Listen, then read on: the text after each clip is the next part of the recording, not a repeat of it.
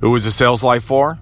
The person who takes rejection and recycles it to learn more, do more, and exceed his expectations.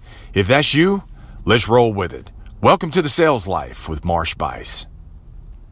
You know, it's been about 4 pecan seasons since we've done a sales lab, so let's go ahead and knock one out today. You know, in your sales life, you're walking with 2 dogs. And my question to you today is, which one you going to feed? I mean, you're going to have your days of momentum, and then you're going to have your days of womentum. And when you're running with Big Mo, man, life's good. Life's good, man. The money's rolling in, the lunches are fancier, and it seems like every customer's they're picking up what you're laying. Hell, even the customers that you wrote off a long time ago, hell, the ones that you even forgot about. You got to go, hey, can I get your license so I can make a copy, because you don't even remember their damn name. I mean, you try to stalemate them, you try to give them to somebody else, and no, they want to wait on you. Those are the customer. Hell, they're even showing up. It's as if you're the prophet of the sales industry. You know those prophets that come to town, these fire on you preachers, and they just outstretch their hand and they slay the whole middle of the congregation. they outstretch their hand and just everybody just lays out. That's what you are, man, dude. You're just slaying everybody, man. I mean, you don't even try, and everything's going so good, dude. Life's so good. It's as if you're living in a big ass box of Lucky Charms, where it's just horseshoes, rainbows, and magical unicorns, man. And then there's those other days of momentum, days where no matter how prayed up, how curse-free you are, how helpful you are, nothing, not a damn thing is coming together for you. The last 5 customers couldn't buy from you.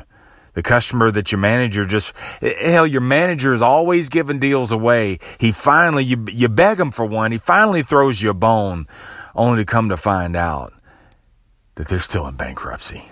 You look at your manager like, dude, what the hell? And he's like, sorry, bro, I didn't know.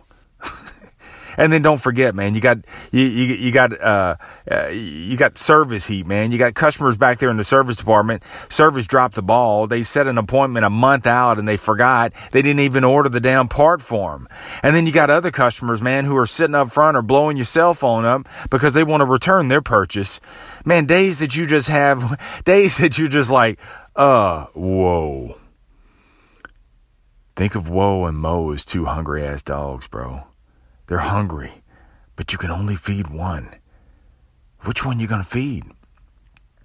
I mean, if you feed old Woe, well, you're gonna feed Woe complaints and stories of lies and almost and strike me dead tales.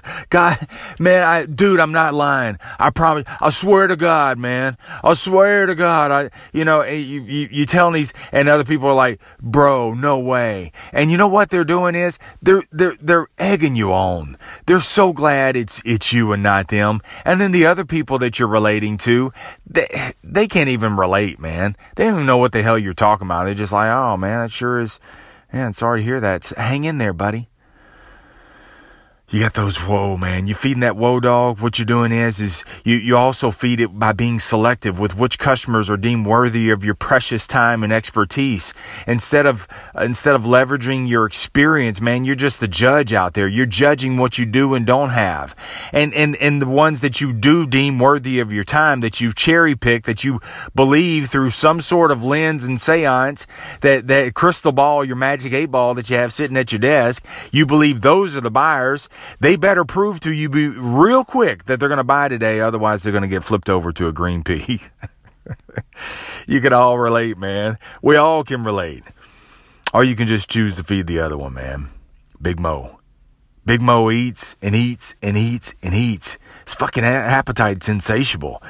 Big Mo eats so much, man, you'd swear it's got a tapeworm or something. I mean, you keep feeding Mo. You're like, bro, Mo, you want some more? And Mo is just sitting there with his mouth wide open. So you just keep feeding it. Effort, processes, leads, follow-ups, referrals, optimism. Dude, you just feed. And it just keeps eating. You're like, I don't understand. When is this thing going to get full? And then all of a sudden, boom, you reach that tipping point.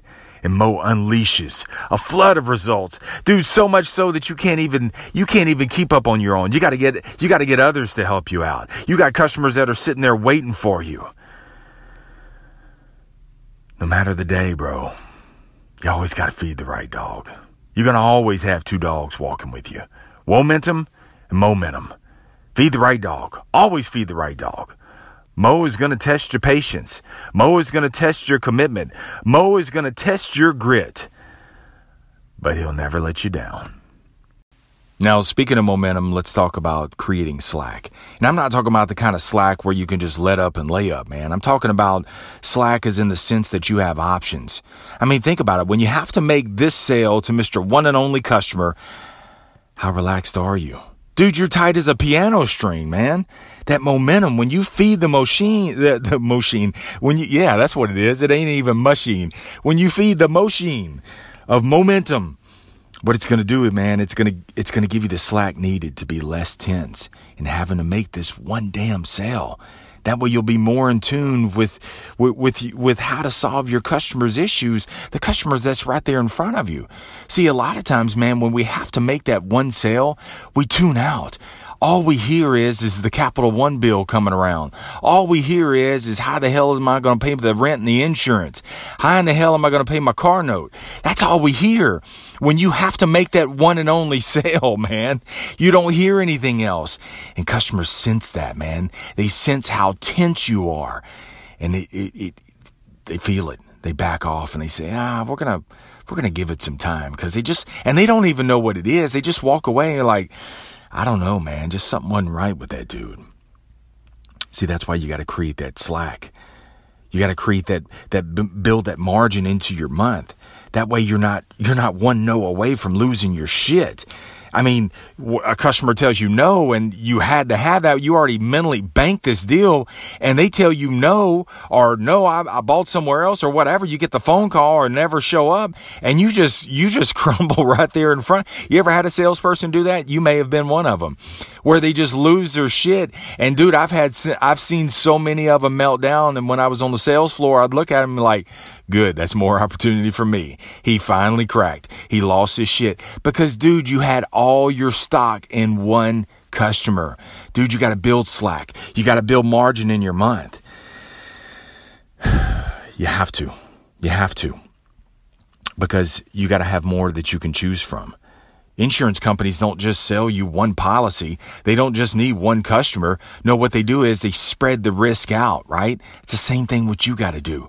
You got to insurance to your month is having more opportunities, more leads, more referrals, more customers, more B-backs, all of those things, man. You got to build slack every single day. That's part of your momentum.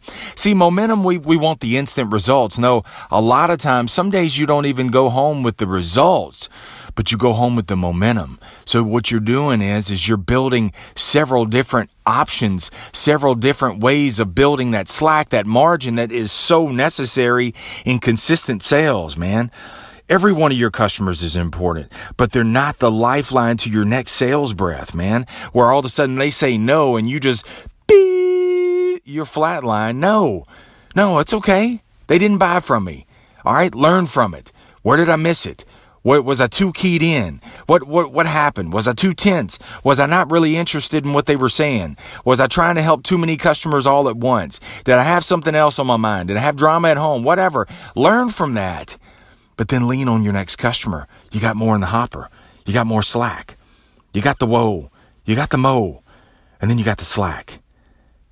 See, you have it. You're always going to have the momentum. You're always going to have those days. You got to feed it. And that's the momentum. Make sure you're feeding the right dog. And then you need it. You need it. And that's that slack. The whoa, the mo, and the slack. Keep those in mind in your sales life today.